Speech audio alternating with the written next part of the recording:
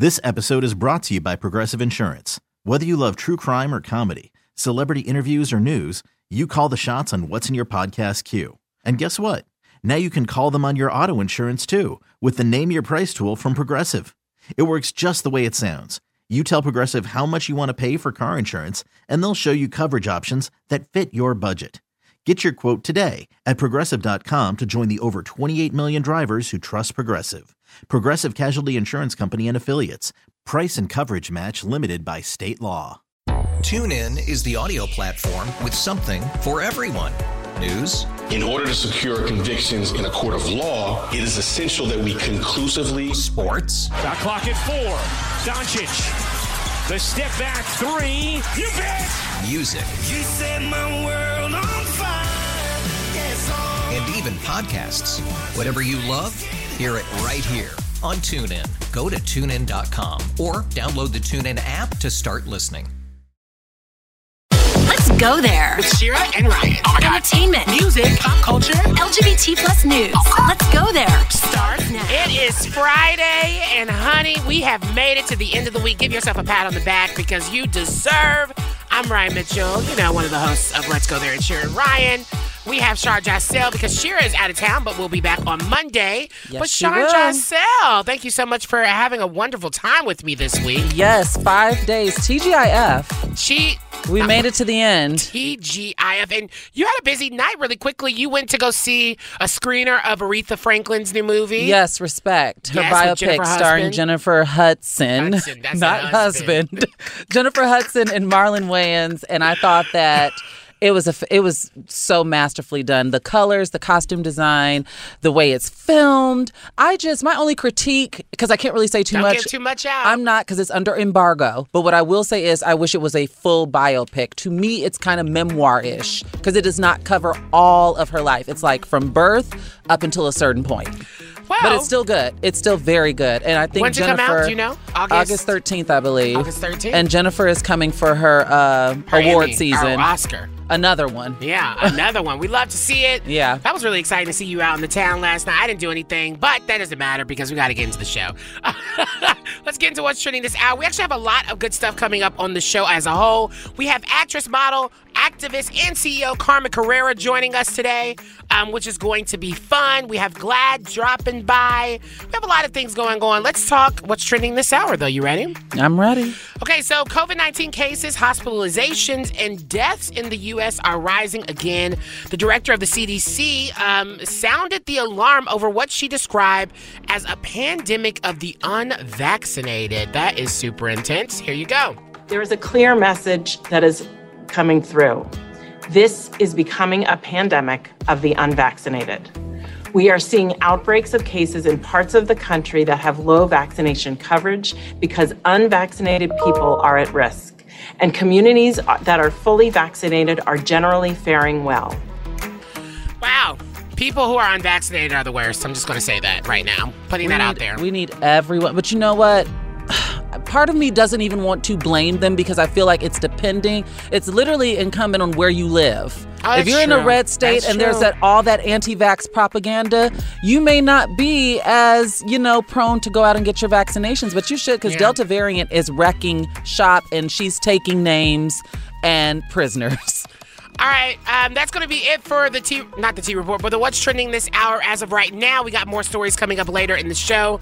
Right now, we're going to go throw it to the T Report. What's happening? So actress Shailene Woodley is on the cover of The Hollywood Reporter this week, and she's discussing a major health concern that she has faced, and one that it's been so intense that she's been forced to turn down roles because she, quote, physically couldn't participate in them. Now, she opened up getting candid about an illness. She hasn't really disclosed. She's kind of danced around this because she talked to the New York Times prior to talking to The Hollywood Reporter. And she's only 29, and she previously revealed that she was, quote, very, very sick in her early 20s. A direct quote from her is, "It was very debilitating. I said no to a lot of projects. No because I wanted to, not because I wanted to, but because I physically couldn't participate in them. And I definitely suffered a lot more than I had to because I had to take care of myself. The self-inflicted pressure of not wanting to be helped or taken care of created more physical unrest throughout the years. Now, the Big Little Lies star described what it's like suffering from this condition that isn't extremely observable to others. She says, unless someone can see that you have broken an arm or broken a leg, it's very difficult for people to relate to the pain that you're experiencing when it's silent, quiet, invisible pain. So I hope that she just gets well soon because I enjoy Shailene Woodley's projects. I like her. And I do too. She was down at that pipeline. Remember, she went to jail. She was arrested. She's a protester. I'd like to see her in more things. So whatever it is, I hope that she has a speedy recovery or at least she can manage it. Yeah, I have to agree. I really appreciated the story. If you want to check out more of the story, head over to wearechannelq.com. Because right now we got more show coming up. A new study revealed yesterday that people living with HIV are more likely to become severely ill with COVID-19. How is this information different from the other information? Well, we're breaking it down all together with everything you need to know. Coming up next, enjoy the show. Let's go there with Shira and Ryan, Channel Q. Okay, so people living with HIV are more likely to become severely ill with COVID-19 and more likely to die if hospitalized than others infected with coronavirus, according to a large new study. Joining us to discuss this further is Dr. Michael Sag, professor of medicine, director of UAB Center for AIDS Research. Thank you so much for joining us. Yeah, great to be back with you guys. So this new study is really interesting because I thought we already kind of knew this information. So what is different about this news than other research that has kind of come up to everyone's knowledge? So this study was presented at a conference. I haven't seen the details, to be honest, but I think a lot of it was more of a global study. So it involved people from all over the world. What I don't know is the proportion of people who are on antiretroviral therapy and successfully suppressed. Most of the data that we saw before this time were sites from, say, the U.S., Canada, Europe, Australia, where the majority of people are on antiretroviral therapy. And when that happens and their viral load is suppressed for many years, their immune systems are pretty much close to normal, not completely, but mostly. And so if you have somebody, on the other hand, who's not on antiretroviral therapy, their virus is still uncontrolled, then they're at more risk of any type of superimposed infection, including COVID. And my sense is that's what that study really is telling us. Yeah, I think you're actually right because one of the doctors that kind of looked at the study results said the global community must do more to ensure immediate vaccine supply to countries with high HIV disease prevalence. And it's so interesting that we're looking at this from such a global perspective because it seems like we would have been doing that from the beginning, like the jump, right? Not with American exceptionalism. We are a very narcissistic country. I have to ask, though, because I know that this was a study that was recently conducted, but there's also, it seems like every day there's a new Greek alphabet variant of COVID emerging. We got the Alpha, we got the Epsilon, we got the Lambda. I'm sure we'll have the Omega, the Beta. Like, it just seems like it's never ending. Do you know if this study covers the other variants or how that might affect people who are living with HIV? Yeah, I'm sure it probably does, depending on the region of the country. And I'm worried about that Omega, right? Right. I'm afraid that means of, the end. That won't be covered by the vaccination somehow. So far, all the Greek alphabet soup variants are covered to a good degree by especially the Moderna and the Pfizer vaccine. And you're right. What we should be doing now is exporting our vaccines to other parts of the world. I tell you, I'm in Alabama, and our uptake of vaccinations is pretty pitiful right now. And my attitude is, we'll give everybody an opportunity, but if these vaccines look like they're going to expire, let's get them out to the rest of the world where they can be put to good use if people here don't want them. Yeah, you're so right. And I kind of want to pivot a little bit from just the HIV specifics of this, because there's a new Harris poll that was just conducted that found that 62% of unvaccinated respondents believe the Delta variant makes, it's quoted, makes me second guess whether I should even get vaccinated. When you're hearing something about that, especially being in Alabama in this country, what does that make you feel? Because at this point, it feels like, all right, well, if more variants are popping up and people feel like they don't need to get vaccinated, it's the complete opposite of how we get out of this. It's completely opposite. I mean, right now, literally, I'm talking to you from the UAB hospital in the monoclonal antibody clinic. We are swamped today. We have 16 patients just in one day, almost all of whom have the Delta variant, the majority of whom have not been vaccinated. The death rates in Alabama, but for that matter, the country, over the last 3 months, 99.2% of deaths in the United States occurred in unvaccinated people. I don't know what more evidence we need than that. That is overwhelming. And the sad news is that almost every one of those deaths is preventable if people would just get vaccinated. So the majority of people I'm seeing today in my clinic and what we're seeing throughout Alabama right now is it's becoming almost exclusively Delta variant. So not getting vaccinated is not protecting people against the Delta variant. It is here.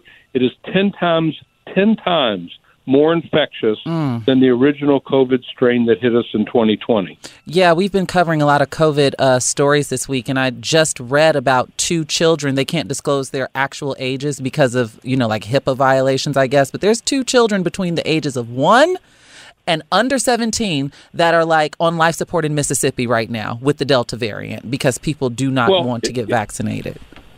Yeah, it's more than that. I mean, one of my patients today has a child who's under the age of 12. Everybody else in their family was vaccinated, and that younger child was in the ICU here at Children's Hospital. Fortunately, the child has recovered mostly and will be going home today. But it's scary, and we need to get this vaccine out to as many people as we can. It does protect against Delta. Some of the patients that I'm seeing now who have been vaccinated, they got sick with the Delta variant, but they are not nearly as sick as the people who are unvaccinated. They had mild symptoms that'll go away.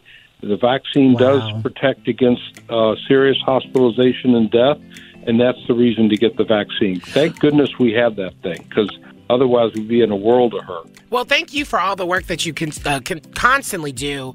That is Dr. Michael Saag, the director at the UAB Center for AIDS Research and a professor of medicine. We always appreciate you for coming on the show. Great being back with you.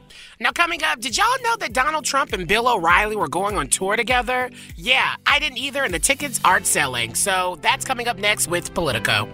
Let's go there with Shira and Ryan. Channel Q.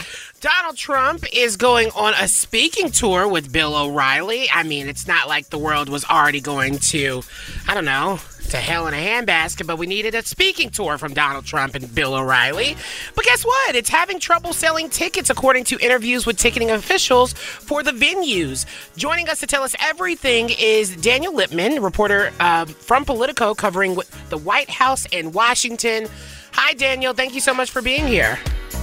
Thanks for having me. So I had no clue that this was even happening. Donald Trump and Bill O'Reilly going on a tour together. When did this idea come about? Like, when did we hear about this? So this all started in early June when they announced this tour. They're going to Orlando, Dallas, Houston, and Sunrise, Florida, near Miami. And the tickets went on sale on June 14th. And I called up, got a tip about this, called up box office officials at all of these places, and they all told me that there isn't that much demand for it, and so they're having trouble selling tickets. Yeah, what's so funny is before we went live, I was talking about, I watch The View on a daily basis, right? So they were talking about this morning, and I thought it was funny because these are the places that they're touring are traditionally would be considered Trump land. What do you think it is? Why is his constituents not coming out to support him? Well, I think it's a combination of factors. People are less interested in politics now that Trump is no longer in office, and that we have a president who prioritizes kind of being boring, and so there's just less fascination with Washington. And I think people are, they would probably get a lot of repetition in these types of events. And so you're not going to get a ton of fresh stuff from President Trump. And Bill O'Reilly isn't exactly a huge draw these days either. And so it's kind of a perfect storm. And they haven't done much marketing, as the Trump officials pointed out.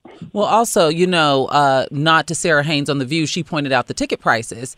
It's very different. I think the tickets range from like $100 to $1,000, and it's very different than going to a free rally, so to speak.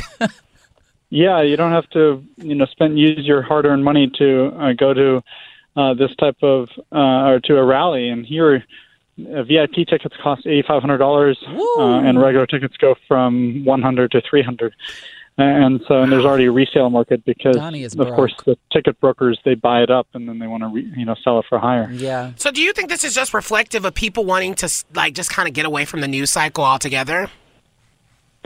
Yeah, I think it's, Trump, he loves kind of being at the center of the news. He is always obsessed with crowd sizes. And so the fact that there isn't a ton of interest for this is probably a bad sign for his 2024 run, because people are, might be sick of this type of, his rhetoric, and they want new faces on the scene. And he's been around the block for a while and wasn't exactly the most gracious loser when he lost the presidential election last November. Listening to you speak, I'm thinking, or they might just be sick. These are anti-vaxxers. They might just be sick. Maybe they can't attend because they're hooked up to the ICU. A lot of them. Hopefully not. But. But Ryan, are you okay? I was expecting so that. I want to know your personal opinion. What's coming next? Like, he tried his little website because he got booted off of social media. Now this doesn't seem to be working. That's like 2 strikes. What do you predict that he might do next in the event that they have to shelve these events? I don't think they're going to shelve them. I think they would probably just lower the ticket prices and just, hand out free tickets. Remember, this is he paid people to attend his opening, his campaign announcement in 2015. And so they'll find anything to, pack a crowd. And so I think these events are going, and, they said that they've already grossed $5 to $7 million on it. Their figures varied, which was kind of funny. But this is not it would be, I would probably hope to get the scoop if they cancel it, but they're not going to do that. Well, thank you so much, Daniel Lippman, for joining us, reporter from Politico, covering all things the White House and Washington. Thank you so much for joining us. Thank you. Okay, so coming up, because I'm done talking about Trump, Subway launched a new website to address Tunagate. And we're about to check it out live here on air. Literally, I'm typing in the website right now. Get our reactions. We should do a taste test. Oh, not tuna. Oh, my God. This episode is brought to you by Progressive Insurance. Whether you love true crime or comedy, celebrity interviews or news, you call the shots on what's in your podcast queue. And guess what? Now you can call them on your auto insurance, too, with the Name Your Price tool from Progressive. It works just the way it sounds. You tell Progressive how much you want to pay for car insurance, and they'll show you coverage options that fit your budget. Get your quote today at Progressive.com to join the over 28 million drivers who trust Progressive. Progressive Casualty Insurance Company and Affiliates. Price and coverage match limited by state law. TuneIn is the audio platform with something for everyone. News. In order to secure convictions in a court of law, it is essential that we conclusively. Sports. Shot clock at 4. Doncic. The step back 3. You bet. Music. You set my world on fire. Yes, and even podcasts. Whatever you love, hear it right here on TuneIn. Go to TuneIn.com or download the TuneIn app to start listening. Nerds. Today's episode is sponsored by NerdWallet's Smart Money Podcast. Ready to expand your financial game? NerdWallet can coach you on smart strategies like choosing investments, finding your next credit card, and setting a budget that works for you. Score major points towards your summer vacation by learning expert tips for choosing a high-yield savings account and how to build wealth by investing in index funds. Slide into summer with smarter decisions in 2024. Follow NerdWallet's Smart Money Podcast on your favorite podcast app. Future you will thank you. Let's go there with Shira and Ryan, Channel Q. Okay, so the website is SubwayTunaFacts.com. Subway is sick of the slander. People have been talking about how the tuna is not real. It doesn't even contain tuna. It doesn't allegedly have tuna in it. The bread Is that? Well, the bread was a few years ago. It had yoga mat. Well, Subway has always had these swirling rumors about the context of their meats and their foods that we are all inhaling and eating. Ingesting. All those things that we're doing with their food. And Subway has had enough with all the lies. Well, they've come out with a website called SubwayTunaFacts.com that says Subway tuna is real tuna. That's right. The truth is Subway uses wild-caught skipjack tuna regulated by the FDA. A favorite among sub lovers are tuna. Oh, a sub lover. Are you sub? Are you a sub? No, I'm a Dom lover. A favorite among sub lovers, our tuna is and has always been high quality, premium, and 100%. I'm calling lies. They have a tuna fact check, a tuna Q&A, and a Subway tuna supply chain. There is so much. This is PR cleaning it up. Because if I'm not mistaken, the tests that were conducted a few times by a few different types of labs and stuff. And the tuna fish was not tuna fish. Here's the thing. It says the New York Times, the myth is what they're saying on the website. The New York Times reported Subway's premium fan favorite tuna wasn't actually tuna. They said truth. Not true. What actually happened is that the New York Times commissioned a test that couldn't detect tuna DNA in their sample. According to scientific experts... Why would we need tuna DNA if it's tuna? This is not unusual when testing cooked tuna, and it absolutely doesn't mean the sample that was tested contained zero tuna. Honestly, Subway is saying, I'm ready to fight. Somebody meet me out on the street, catch me outside, I'm ready to fight. If they actually had tuna, this wouldn't be an issue. It's actually really weird. I don't even like tuna, to be honest. I don't really understand how people eat tuna. We talked about this.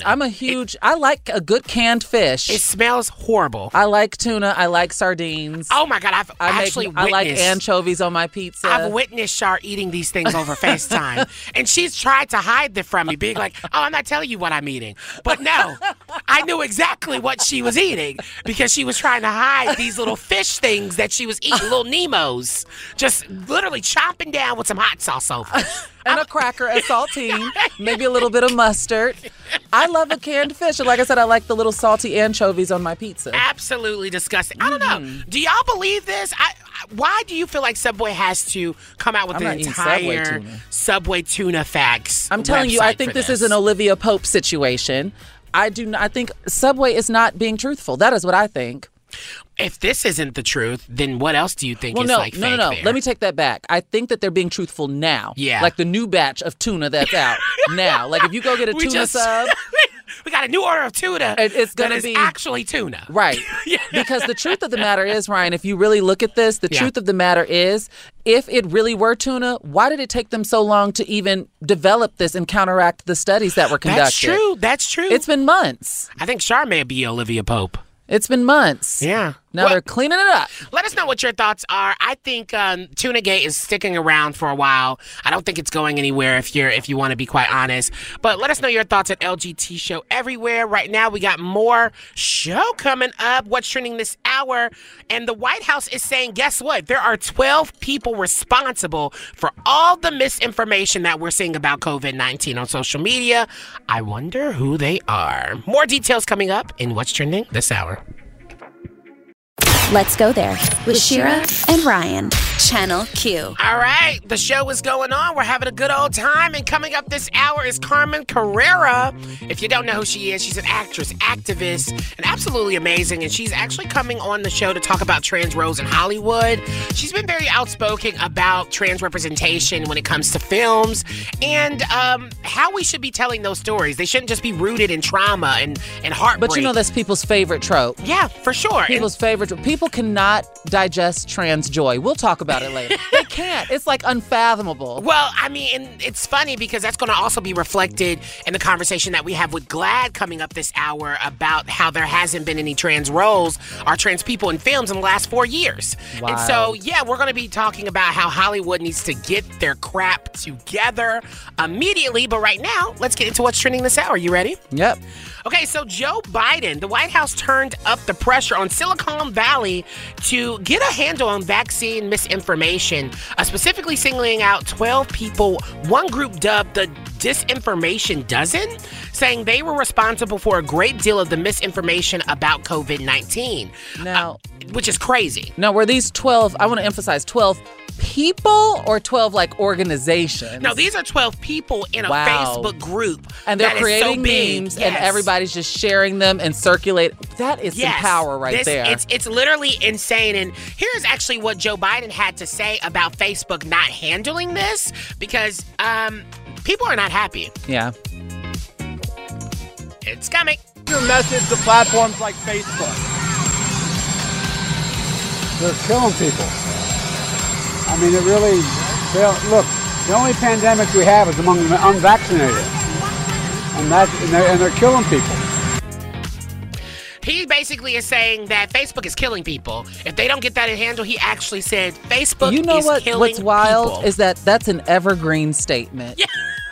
It's actually you could have really said that in evergreen. 2014, yeah, and you can say it in 2021. It's unfortunate how real that is, but I wish they would have better regulations around some things, and it goes beyond the conversation of like censorship and stuff. Like, there's their lives on the line here, Mark Zuckerberg. I just like how matter of fact he was. That's something that I missed about a president in the White House, and just kind of saying it how it is. And literally he was asked, what's your message to platforms like Facebook? And he said they're killing people. Yeah. Like, that's real. And I think we really have to start holding them more accountable. And so I think that's what the administration is focused on right now.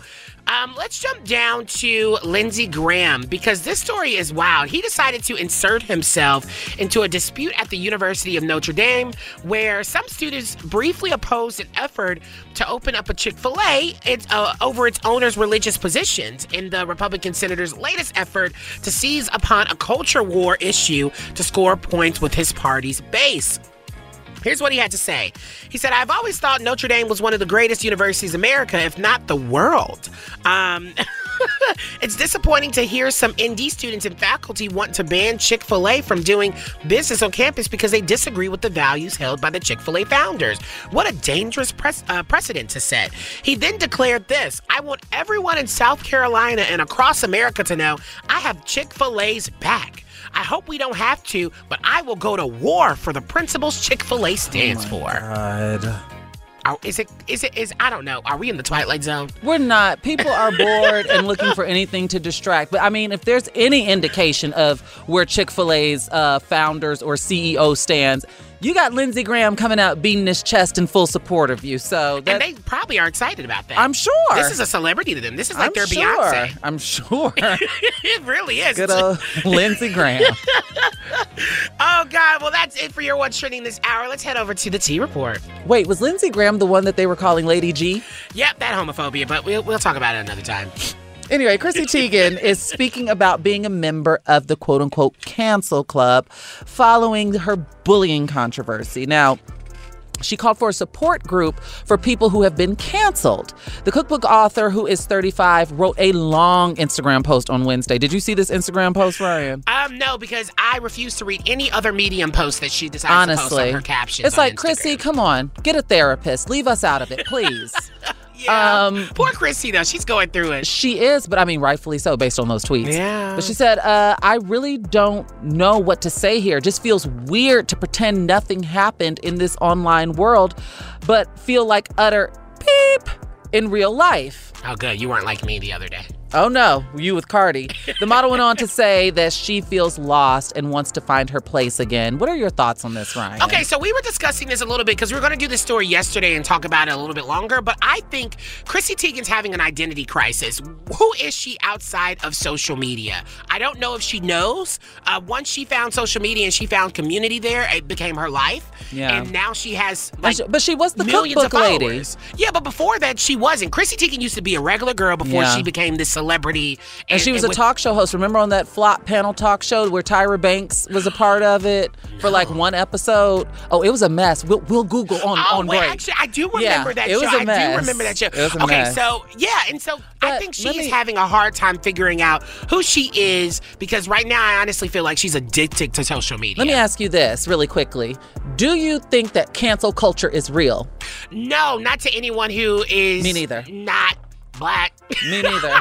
A black woman. Well, a black woman. That's because they got rid of Chrisette, but they still amplify Kanye. If you know, you know. I I just I don't believe in cancel culture either, because real. you will always have an audience. Regardless of what you say or do, there will always be an audience. And if you lose your primary audience, I'm sure the controversy will acquire with some people new who ones. also hate cancel culture. So, like, it Right, doesn't exist. I'm sorry. Until people are just, on the street after coming off of, like, a high career. Yeah. It's just not going to happen. It's not. That's your T Report. Check out more of what Chrissy Teigen had to say on what's trending. Oh, not what's trending. We are channelq.com. And, we have more show coming up.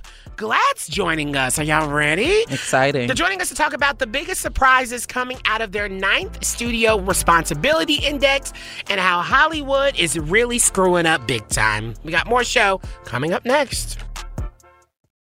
Let's go there with Shira and Ryan, Channel Q. Glad's 9th Studio Responsibility Index was released yesterday and revealed that there was not a single trans character depicted in any of the movies released by the major studios last year for the 4th year in a row. Joining us to break down everything we need to know is Megan Townsend, Glad's Director of Entertainment Research and Analysis. And when I tell y'all, she's like the smartest person I might know. Seriously, it's intense. Hi, Megan. Welcome to the show. Hi, thank you for having me. Oh, my God. Okay, so let's talk about this. For anyone who doesn't know about the SRI, tell us a little bit about it and the importance of this report. Absolutely. Our Studio Responsibility Index really looks at the films that are coming out from these major studios that are, getting serious money put behind them, serious budget, serious marketing, that come out in every, state in the country and across the world. And so we really want to make sure that no matter what city you live in, if you happen to be in LA or if you happen to be in Michigan, that you can walk into a movie theater and see something on that board of screen time that is going to include somebody who looks and loves and experiences life the way that you do. As a woman who is trans myself, this is just adds to further disenchantment. I actually moderated a panel called Where We Are in TV for GLAAD a few months ago, and those results were just as abysmal. So how did COVID impact your research process for this year, specifically this year's SRI? Absolutely. It's I think it's not a shock to anybody that looking back at theatrical releases in 2020 was definitely a bit of a difficult process. So we were looking at less films than we might see in a normal year, and things are a little bit in a bit of a shift right now in the industry. And I don't think anybody really knows, what it'll look like next year or in 5 years. But I think it's still important that COVID or not, that we're not giving a pass in any way to say that less is okay or that this is that it isn't important and critical and crucial for LGBTQ stories. So even though we were looking at a different data set than what we might have ever done before, it was important to us that we still came with the same amount of analysis and information as we always do. Yeah, you're so right. And I think at this point, especially because there were some moments where diversity was high in this year's SRI, which is great, but it still kind of felt a little bare minimalist. But what are the key steps you think that studios should be taking to make sure that this doesn't happen again, They kind of lucked up with us not having to give them, a passing or a failing grade this year, if you think about it. Absolutely. I think that the biggest thing that the studios can do is reach out to GLAAD. We are here to be a resource. We are always available, by email, by phone, and bring us in early enough to where we can still, help you look at your content and see if there are ways that it could be stronger, better, more inclusive. And I think also just investing in the LGBTQ community, whether that be hiring queer, trans writers, producers, directors, actors, but also investing in having marketing plans that talk to the community when you do have a great queer movie coming out. We know that the LGBTQ audience is a passionate one and a loyal one and a growing one. So I think that it's only going to, as in the years to come, become more and more of a pressing conversation and necessity for these studios to include us in their stories, but also, to follow through with what that means in marketing those stories and what that means when it comes to speaking out in support of the community when we need them. Yeah. And supporting organizations, supporting Pride, all of those things. So I think it's only a growing conversation that we're always here to have. I have one quick question because we got to go. In your personal opinion, do you think, because I know that these studios are seeing these reports, you all are really holding their feet to the fire, do you think that this erasure is by happenstance or it is intentional at this point in the game? I think that it's finally starting to change. I think it used to be a bit more purposeful, and I think now things are beginning to change. I don't think that it's changing fast enough. Mm-hmm.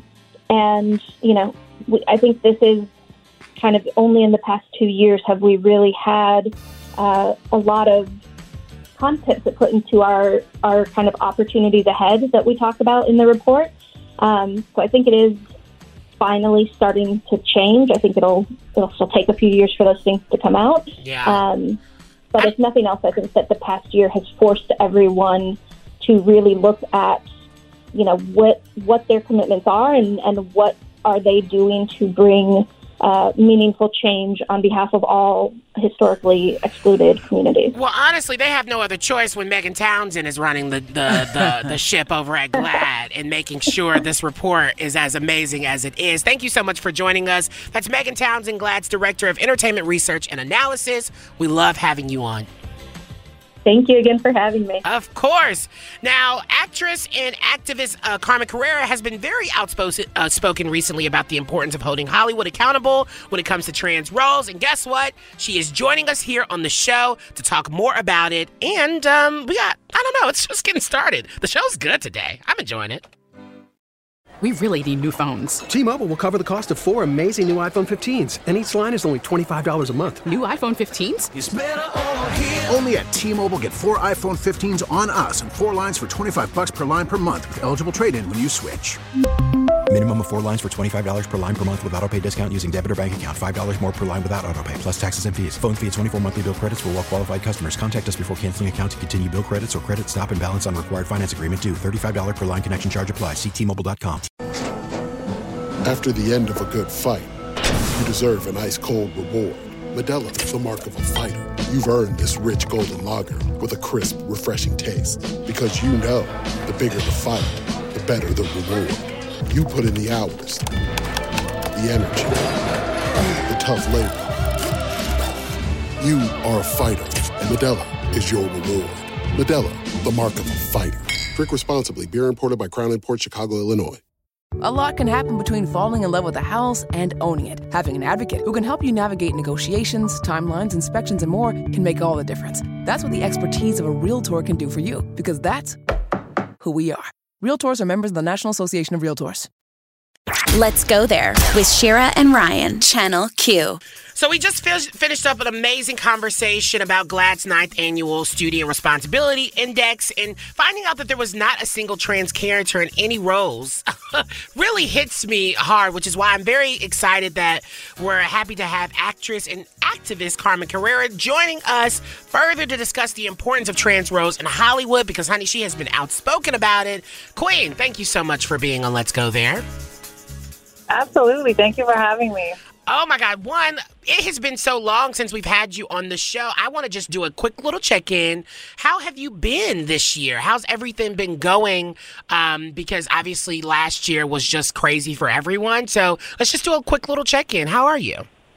I'm good, thank God. I'm doing good. You know, my marketing business is taking off. I own CC3 Entertainment. I have 22 influencers on my roster, and I'm trying to expand on the opportunities for LGBT influencers.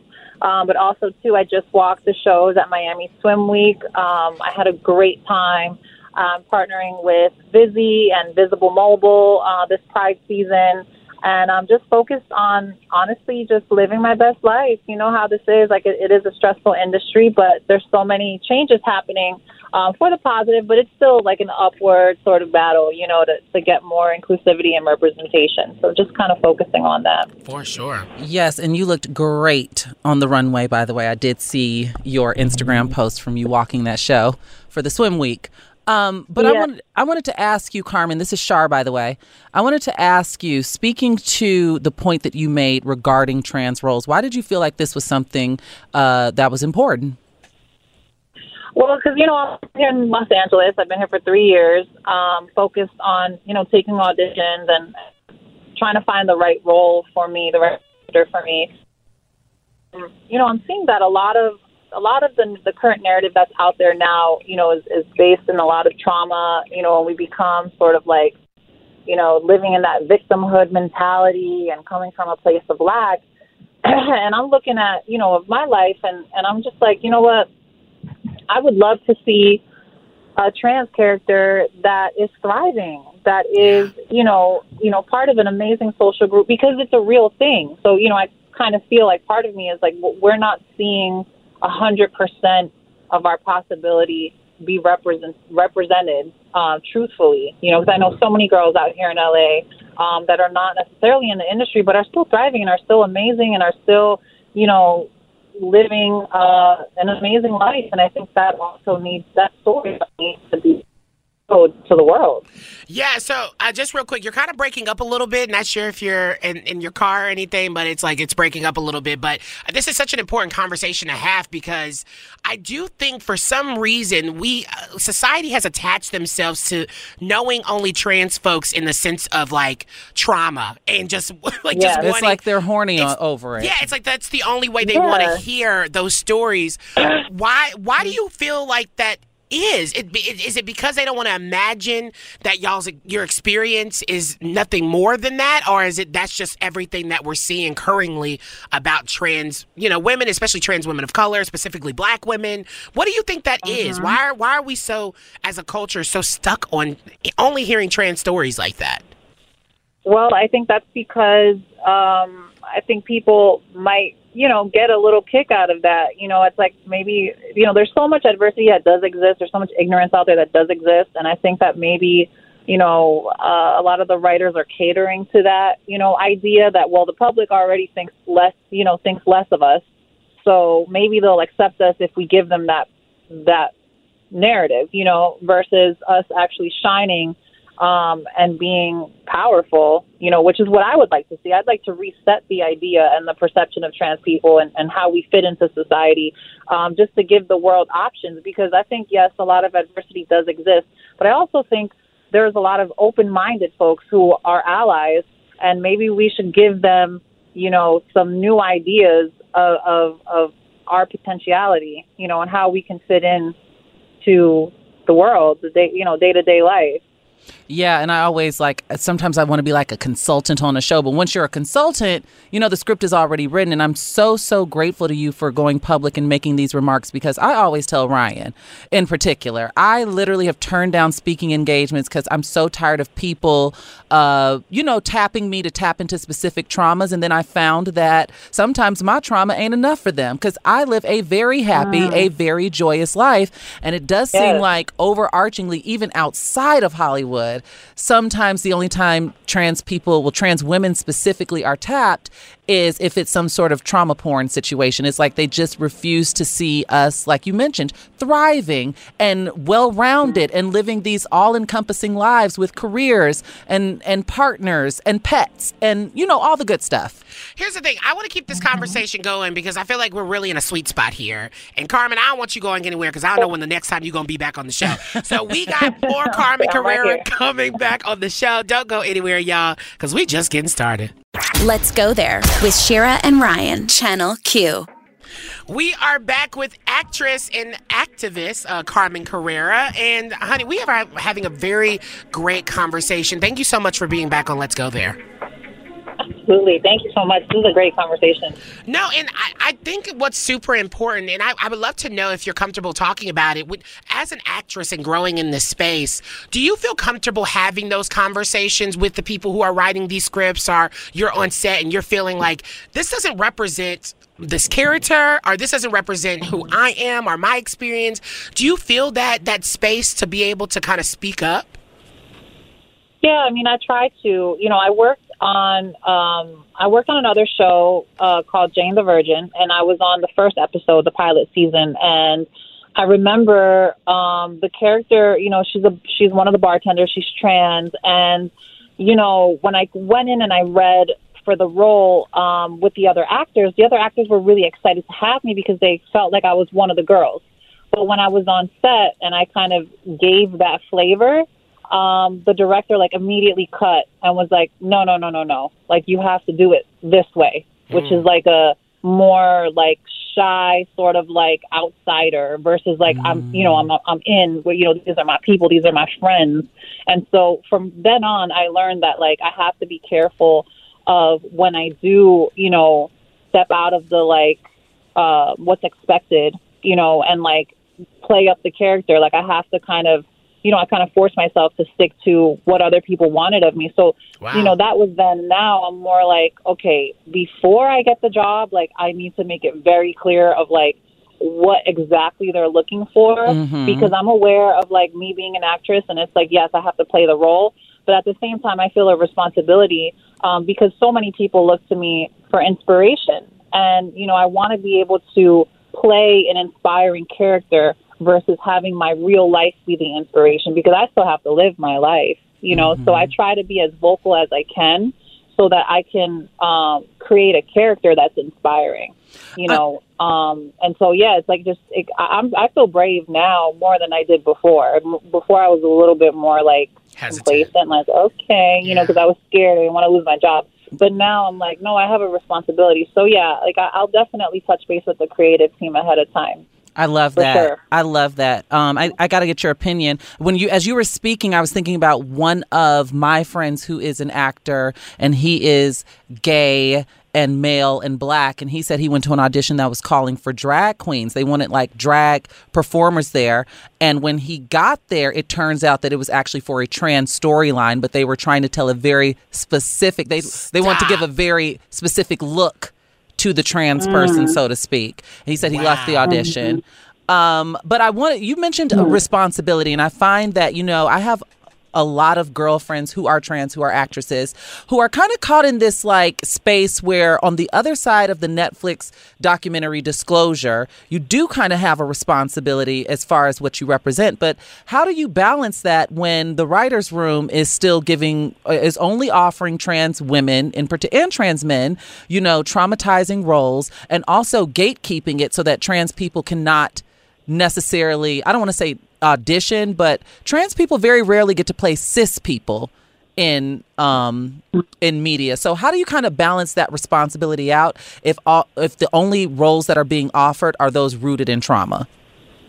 Well, to be honest with you, I just either sit them out, or I'll just, you know, like I just kind of like continue focusing on something else. You know, like I've been kind of like I've had my hand in a lot of different things. Like I'll do acting or runway shows, or maybe I'll do like the influencer vibe. You know, I'm working on music, and it's just to keep myself busy while I hope and pray that something changes. And, you know, I'll still do the auditions just for the sake of flexing my actor muscle. But if there's a role that comes along that I just feel is not going to help advance us at all, like I'll turn it down, you know. And I've been taking a lot of roles lately. Like the last 2 roles that I've just taken, one is on The Garcias, which is a reboot of The Brothers Garcia. They don't even mention my transness. You know, I'm just a salon worker who's going to probably take over the business. Yeah. And she's just a businesswoman. That's it. You know, it's not so much about let's dive into her past, or let's crack a trans joke, or let's, you know, whatever, like have her be denied work or healthcare. Like that's not in the storyline at all, and that's why I was happy to take that role. But a lot of the roles that do come in, I would say 95% of them are like roles where I'm, suffering. I'm suffering, and like it's just going to be that until the end of the series, and that's about it. And there's no space for a butterfly moment or a transformation moment. That doesn't exist. I know that has to be. I know that has to be exhausting as an actress, and then also just you as a person having to take all of that on. Because I just imagine, especially I think about actors and actresses in general, where they're playing these really intense characters, and it's just like how you separate yourself. But then when you gotta get in the role, right? And then if it reflects like an experience or something, I just can imagine the double on top of what you're experiencing afterwards. Like, are you able to kind of purge that out after playing roles like that?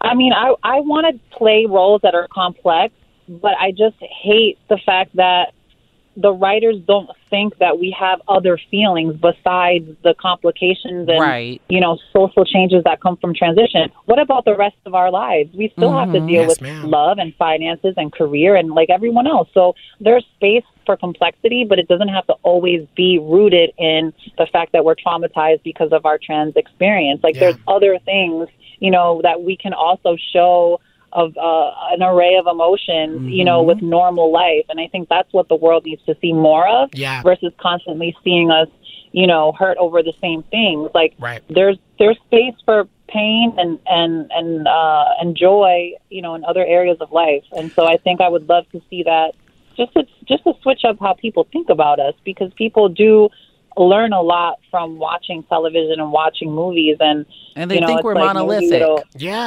Yeah, like it'll give us some of our humanity back, because what starts to happen is that the public becomes programmed into thinking that all our experiences are these traumatic experiences, and then we just get like pity, and it's like I want to be respected. I want to be respected for the woman I am. Yes, it's been a long journey, but I'm still going every day to accomplish my goals, and I want respect more than pity. Well, Carmen, I just want to say thank you so much for being on the show today, being vulnerable in the ways that you are, and just the work that you're doing. I can't wait to see you blow up, because you are so amazingly talented. Thank you so much for joining us today.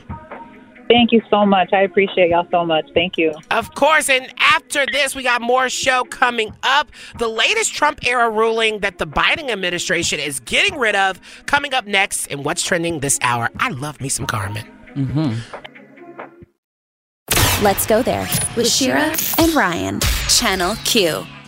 Okay, so we are back. It is 4 p.m. Pacific, 7 p.m. Eastern, 6 p.m. Central. Woo! Wow. You did that, Ryan. Come on, telling time. You did that. I feel like I'm in third grade again. We are having such a great show. We just had the wonderful, beautiful Carmen Carrera join us for a beautiful conversation about trans representation in Hollywood and how we need to pay it forward. But coming up, honey, that's not the best part of the show, even though it was kind of the best part of the show. We have more show coming up, because we got to talk about Britney Spears, and should we still be streaming her music? Does it fund the conservators, or if we stop streaming it, will Britney go broke? Who knows? One fan and one advocate is saying that we should stop. He's going to be on the show to tell us why. Interesting. Yeah, so, and of course, we have Tre'vell Anderson joining us to talk about non-binary week as it's wrapping up. So I'm very, very excited. Let's get into what's trending this hour. Y'all ready? I think so. Okay. I'm holding my breath. Well, what's trending this hour is really intense. Let's talk about this rare case of monkeypox. Monkeypox. Monkeypox. Honestly, it sounds like a racial slur, but it's not that. I thought that you were going to say "ee" after that. If you've seen Beauty Shop, I already knew what you were talking about.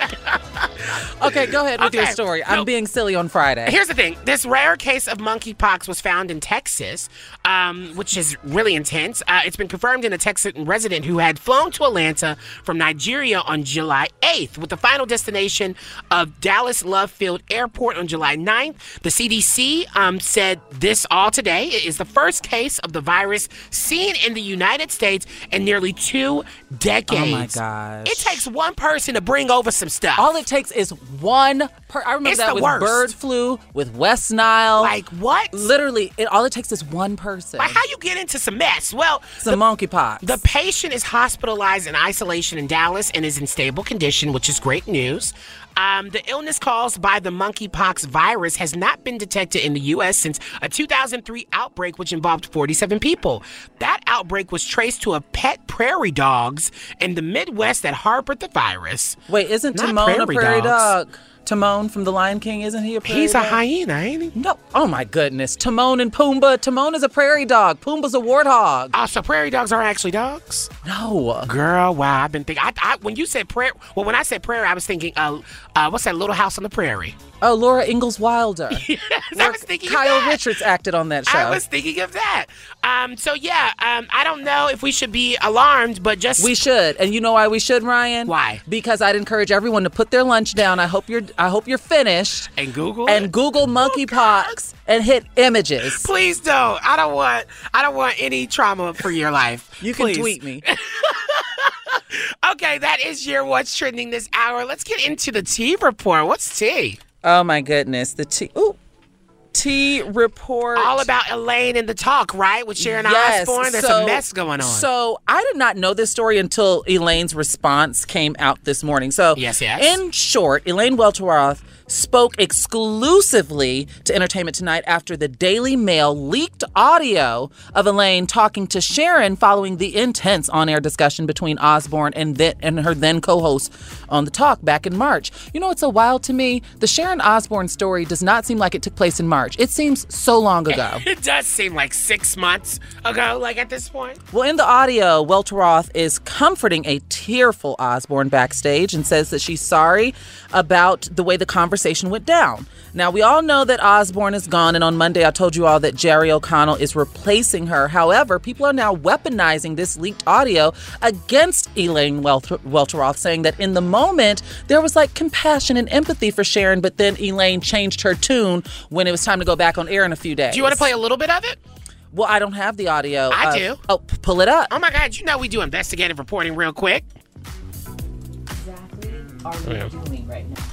Oh, wait, sorry, guys. You know, it's the computer. It's a live radio moment. It's worth it, though.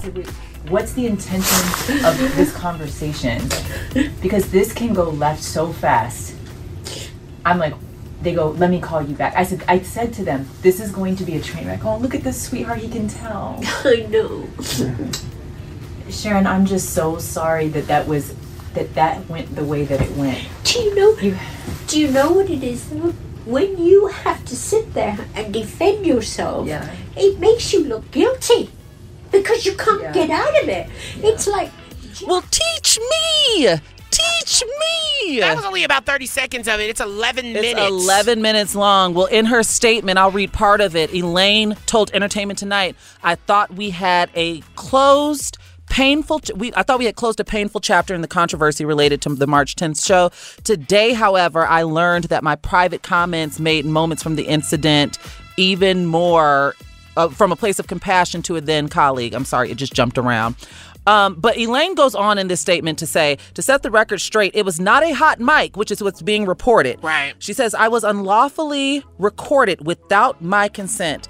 And I have never filed a complaint with HR against Sharon Osbourne or anyone else. I am disheartened. Wow. However, that my kindness has been taken out of context and weaponized in an attempt to absolve responsibility for someone else's actions. You know, I really kind of want to break this down more. And we got to wrap up here because we got so much more show coming up.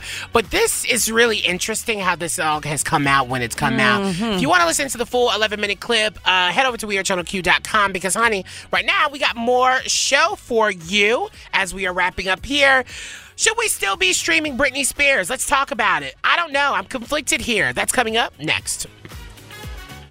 Let's go there with Shira and Ryan, Channel Q.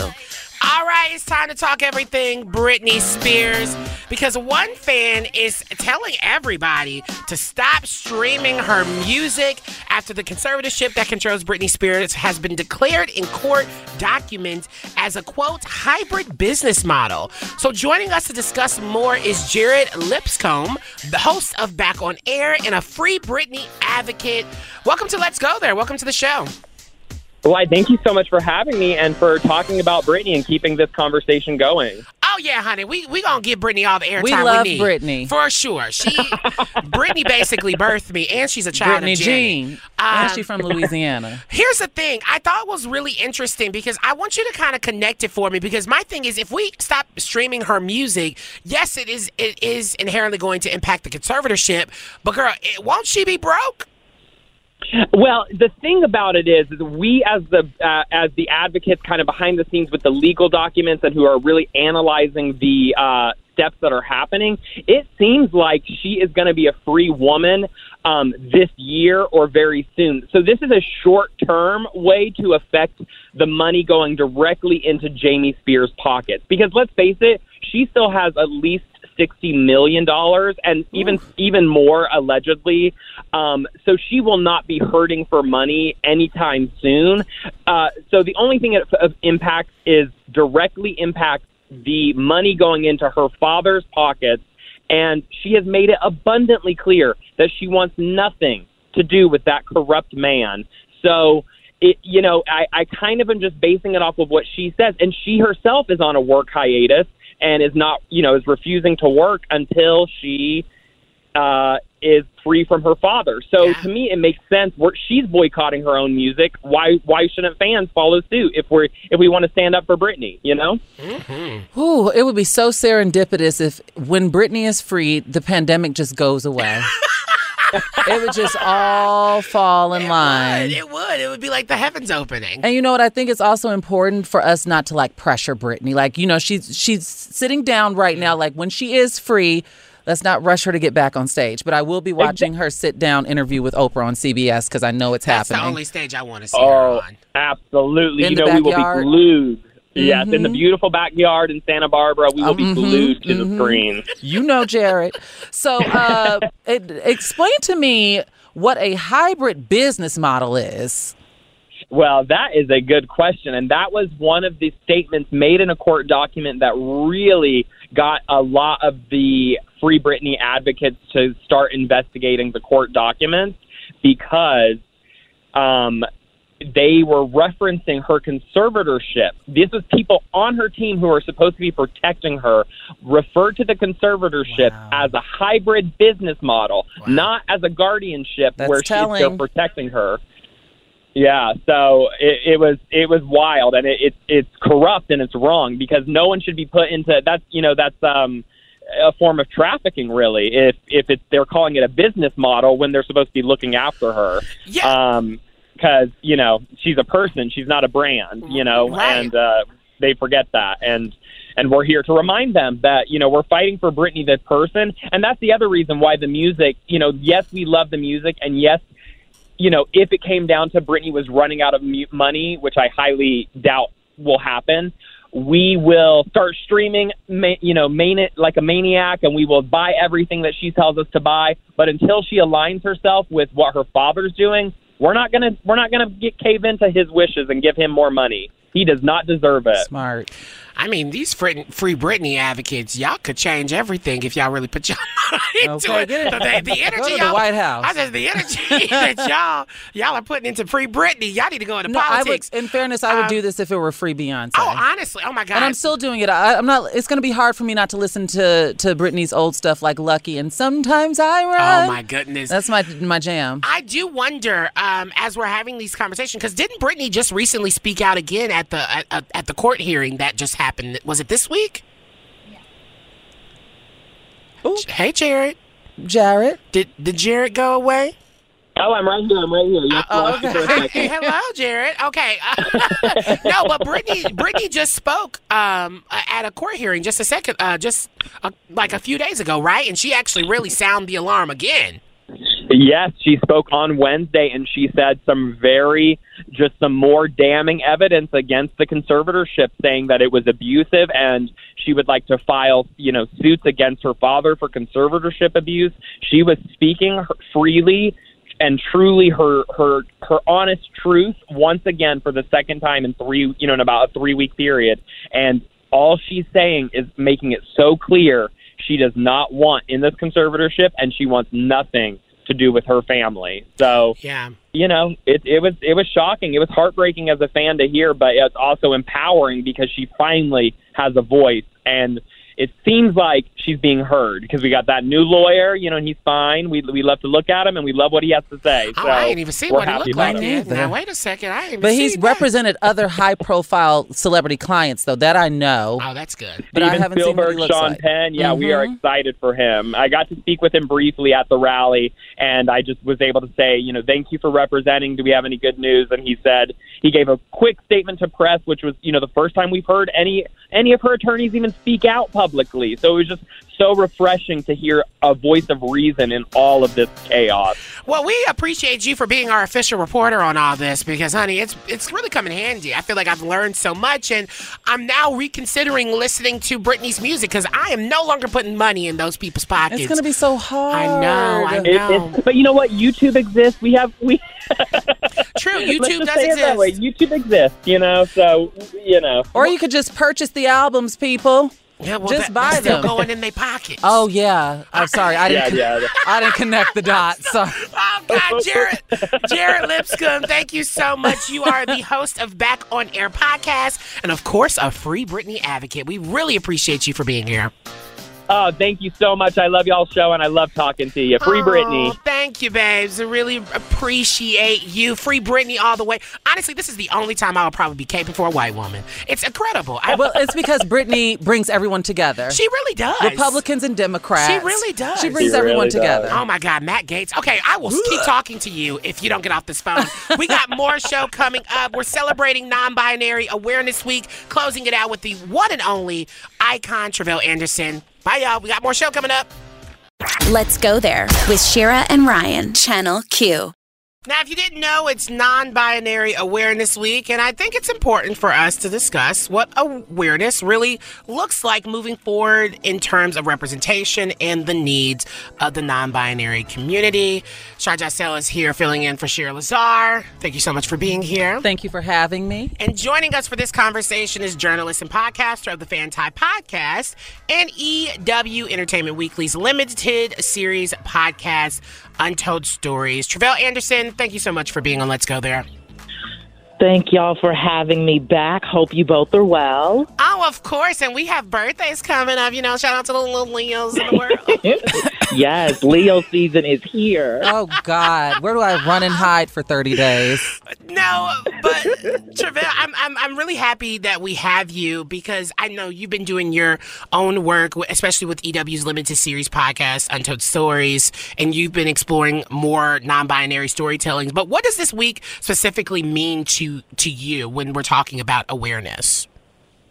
Yeah, I think this week is I feel similar to it, the same ways I feel about Trans Day of Visibility and Trans Awareness Week and like all these other weeks, right? It's a great opportunity for folks to do greater education and to raise awareness about growing segments of our community. But ultimately, we need people to go beyond just this day.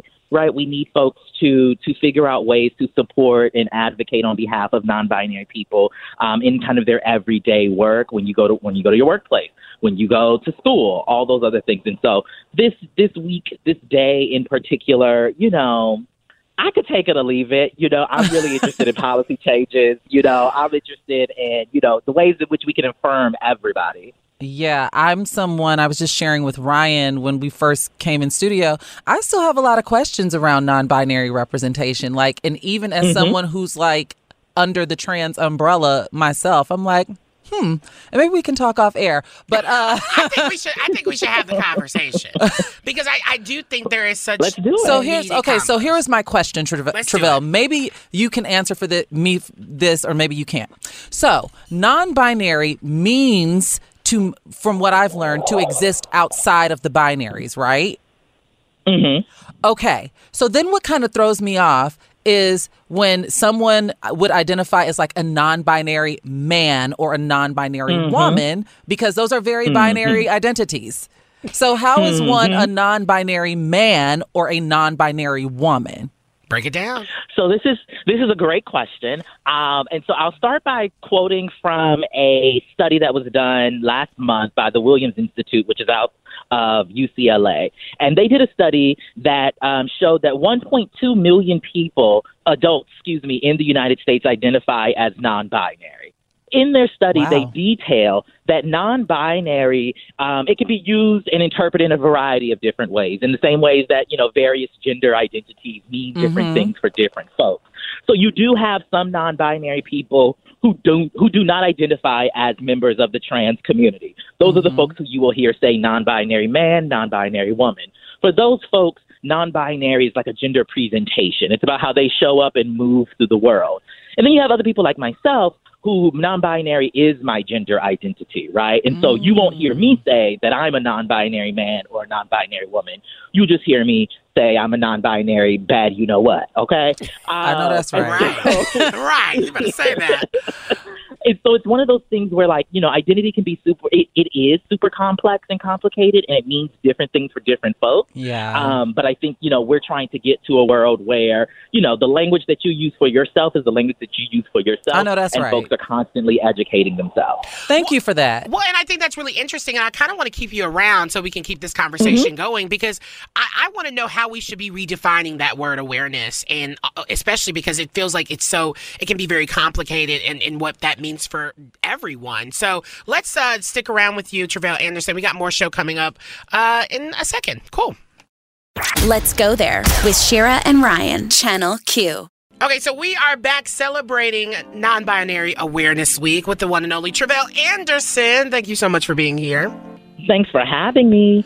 Okay, so I think a lot of the conversations that even Shar and I have offline, it's really interesting when you're talking about just non-binary existing in certain groups, and often wondering, I've always seen non-binary people kind of get joined in with the trans community, and oftentimes, and I wonder if there's any conflict of that, because those experiences can be different, and some trans people could feel like, well, that isn't my experience, and should it be a part of this community, and what does that look like? Should non-binary people should be in their own space or have their own letter, a part of the whole LGBTQ plus, So what does that really look like in terms of those kind of complicated and nuanced conversations?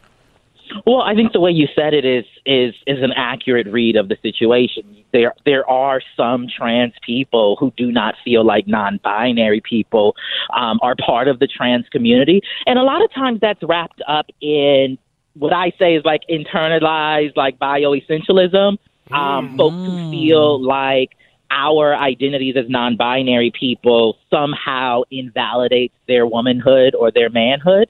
And so there sometimes is just a pushing back there with some folks. Ultimately, though, anybody who does not identify with the gender that they were assigned at birth, right, then you fall, in my read, you fall under the trans umbrella. And whether or not you choose to use the term trans for yourself, you can self-select. You can do that on your own.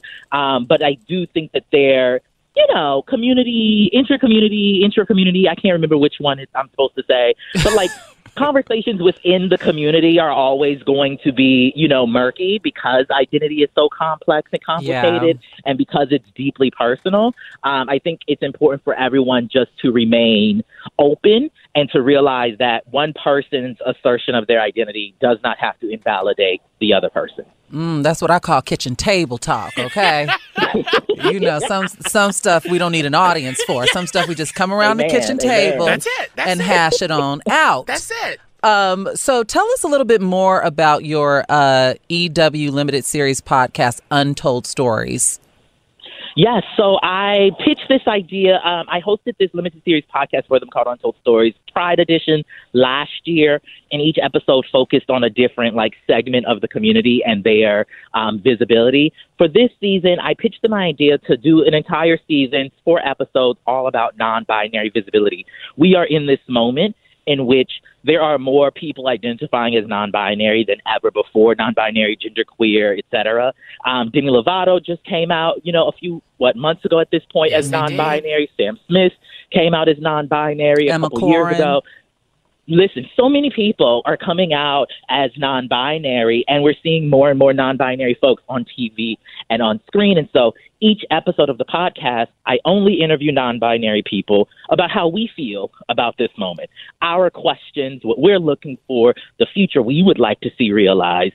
And it's a really great opportunity just to hear non-binary people in conversation with other non-binary people. Was there anything that you kind of learned about yourself through these conversations that you were like, wow, I'm kind of still figuring out my own journey? I mean, I think the beauty of it is that for me as a non-binary person, my gender journey is something that I'm constantly working on. It's a trail that I'm constantly walking. And I think the one thing that stuck out to me from all of the different interviews that I did, we had Demi Lovato on the podcast. We had Rebecca Sugar and Noelle Stevenson and Alok and Jacob Tabaya and a variety of other folks, is that we all are just trying to live our best lives, ultimately, right? We're trying to actualize what freedom looks like to us in hopes that it liberates somebody else, right? Somebody will see us walking down the street doing what we do, and then they will feel liberated. They will feel like they have permission to color outside the lines, if you will. And so that's the thing that stuck out for me the most, is that we're all just trying to free folks. All right, super quickly, we have about 10 seconds left. Tell everyone where they can go listen and find out more about the podcast. Yes, Untold Stories Beyond the Binary, available wherever you get Slayworthy audio and on Entertainment Weekly's website and YouTube page. That is Tre'vell Anderson, journalist and podcaster and all-around icon, legendary person. Thank you so much for being here. Thank y'all so much. Thanks, Tre'vell. Let's go there with Shira and Ryan, Channel Q. It is time for our Yes Queen. And this one is actually sports-related, Shar, which honestly, I can't believe we're doing it. We're talking about sports. Listen, I'm sports savvy to an extent. I'm not. But this one is actually a really cool one. Chicago Sky's Candace Parker will be the first woman on the cover of NBA 2K. Now, if you don't know what that is, like I didn't know what that is, it's a best-selling basketball video game. And for the first time ever, will feature a woman athlete on its cover, which is so cool and so exciting. Her appearance marks the first time a female athlete will ever be on the cover. Like I just said, oh my God, what am I talking about? And she's also going to be on the cover of a special edition of NBA 2K22. Now, hold on now. I know we're in the middle of a Yes Queen, but I have a fun fact for you and a question. Okay. So, do we know if, I'll start with the question, then give you the sweet spot. So, do we know if this video game is actually featuring WNBA players, or is she just a cover star? Good question.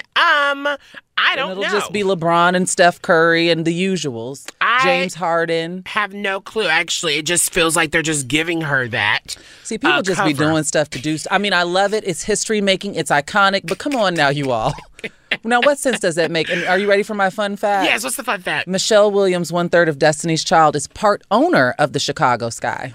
Oh, really? Yes. Oh, wow. I had no clue about that. Well, yes, Queen. Parker. Yes. Candace Parker said this. She said, the cover of NBA 2K is such a pivotal platform to inspire young ballers, and I wanted future WNBA stars to know that they can be cover athletes too. Representation matters, so this is a special moment of progress for the sport and the series. So, yes, Queen to Candace Parker. Hopefully they start to put WNBA players in there. They should mix them, like have Candace Parker play Steph Curry. Like that would be everything. Teams. I love that. That'll be good. That's your Yes Queen, and that is the show for today. Coming up, first of all, I can't end this show without saying thank you to Shar Jossell for filling in all week. I'm joking. Shira will be back Monday. I hope you all enjoyed me. I had a lot of fun for these past 5 days. I'm so used to you being here where I'm just like, oh my God, I need more Shar. But on Monday's show, we have so much we're covering. This idea of teens with secure family relationships pay it forward with empathy for friends. So we're going to be talking about that and so much more. Right now, though, we got What's Poppin' with DJ Alex D. Y'all better party it down. Honey, remember to slay, of course, all weekend and be safe. Bye, y'all. Have a good weekend. Wear your mask. This episode is brought to you by Progressive Insurance. Whether you love true crime or comedy, celebrity interviews or news, you call the shots on what's in your podcast queue. And guess what? Now you can call them on your auto insurance too with the Name Your Price tool from Progressive. It works just the way it sounds. You tell Progressive how much you want to pay for car insurance, and they'll show you coverage options that fit your budget. Get your quote today at Progressive.com to join the over 28 million drivers who trust Progressive. Progressive Casualty Insurance Company and Affiliates. Price and coverage match limited by state law. TuneIn is the audio platform with something for everyone. News. In order to secure convictions in a court of law, it is essential that we conclusively. Sports. Got clock at 4. Doncic. The step back 3. You bet. Music. You set my world on fire. Yes, and even podcasts. Whatever you love, hear it right here on TuneIn. Go to TuneIn.com or download the TuneIn app to start listening.